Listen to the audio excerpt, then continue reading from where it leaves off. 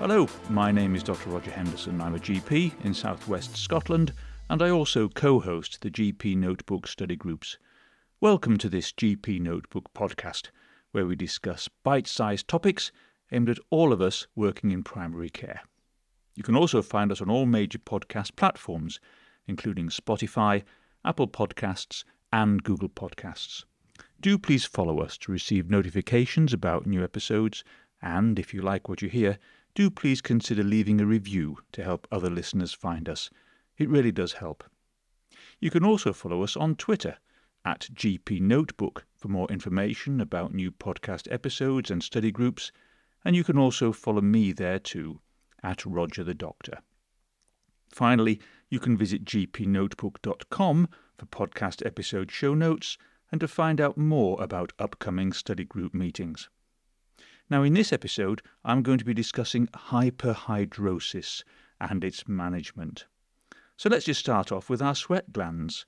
We've got 3 to 4 million eccrine sweat glands, called eccrine as the sweat is secreted out of the cells, so ec meaning out of, as in ectopic, and they cover the entire skin apart from the lips and parts of the genitalia. Now, between them, they can produce up to 12 litres of sweat per day and are mostly concentrated on the palms, soles and armpits. They're controlled by the sympathetic nervous system, the flight and fight system, but uniquely the end effector is acetylcholine, not noradrenaline or adrenaline. We should probably briefly mention the apocrine sweat glands here. Now, these are confined to the axillae, the perineum and the areolae, and they produce a more viscid secretion with pheromones, and so they play a part in sexual attractiveness. Now, many of our patients equate sweating with body odour, but the two things actually don't have to go together. But when apocrine secretion becomes infected by a bacteria, it does produce a malodour responsible for BO, or body odour.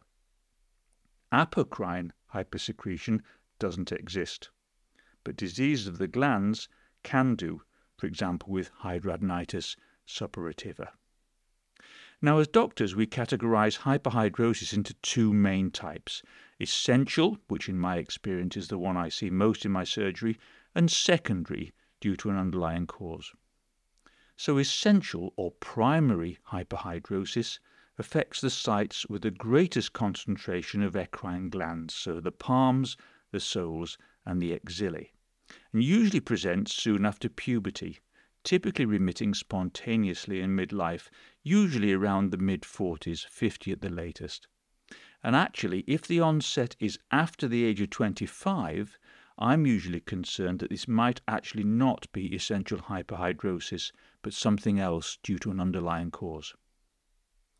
Essential hyperhidrosis presents twice as often in women as in men, although part of that may simply be because women seek more advice about it more often than men.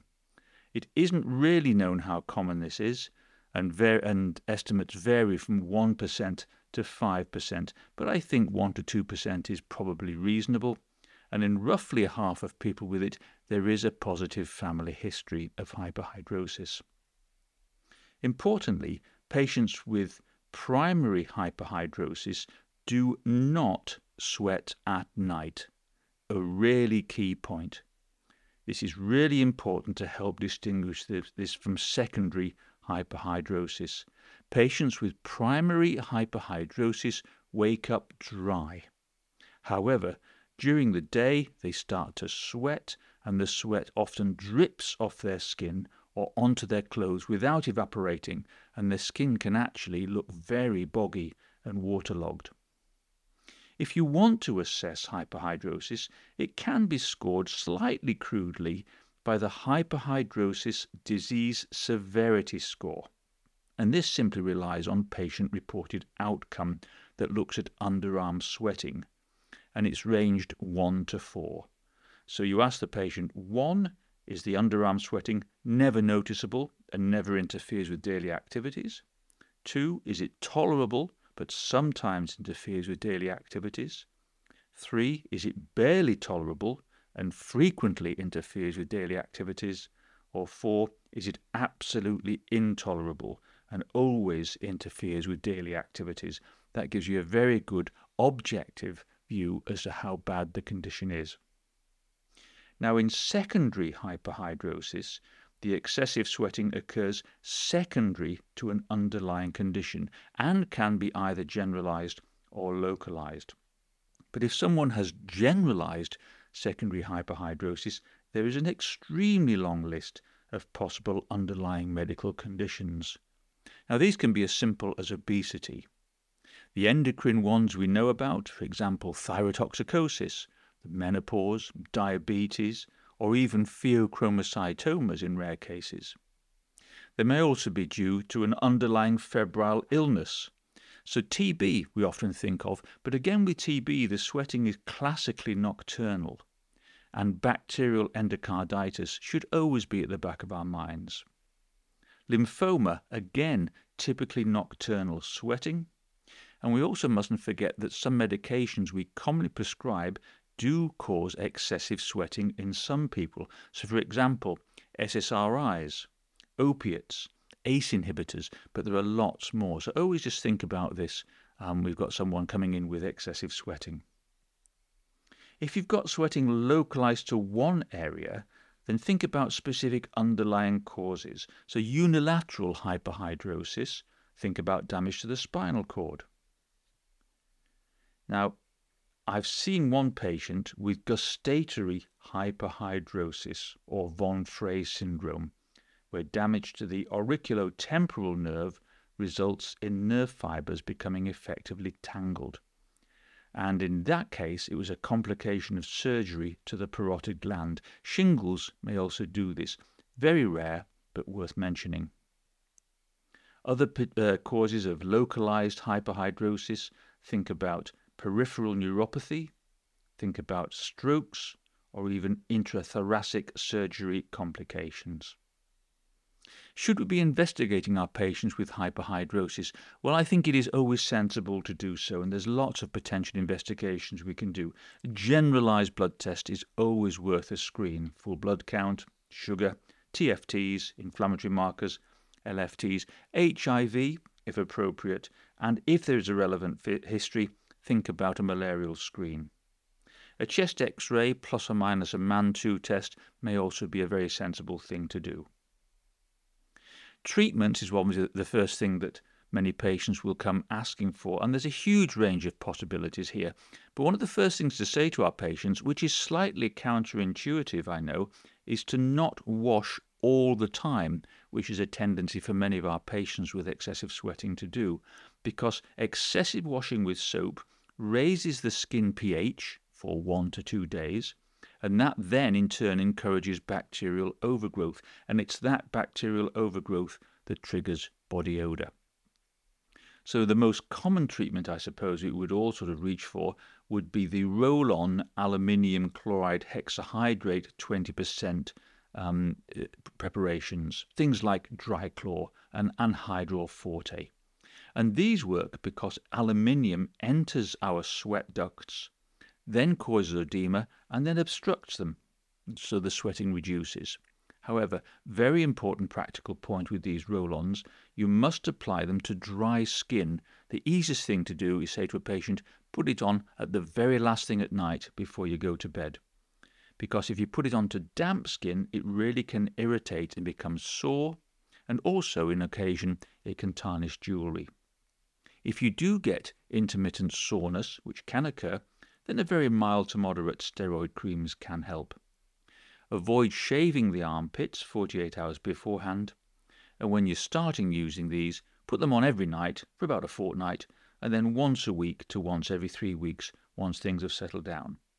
If you're using them for palmoplantar sweating, however, you probably need to use them more often and for a longer period of time.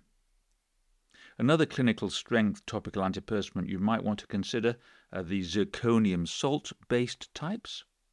Simple water soaks can help, things like swimming or long soaks in a bath. These are temporary, they might only last 4 to 6 hours, but essentially what you're trying to do is waterlog eccrine ducts and unblock them. If you want to go to tablet treatment, then systemic anticholinergics can be really helpful, but as we all know, the problem with these is their side effect profile. Personally, I would probably go with something like oxybutynin, slow release, because that slow release preparation can reduce the likelihood of side effects occurring. Patients may come in and ask you about botulinum toxin injections, Botox. However, these are only licensed for axillary hyperhidrosis. What they do is they prevent the synaptic release of ACH and bind non-competitively. So about 3 months, 6 months, maybe 9 months before symptoms recover. They're not suitable on the hands, however, because there is a risk of permanent muscle weakness.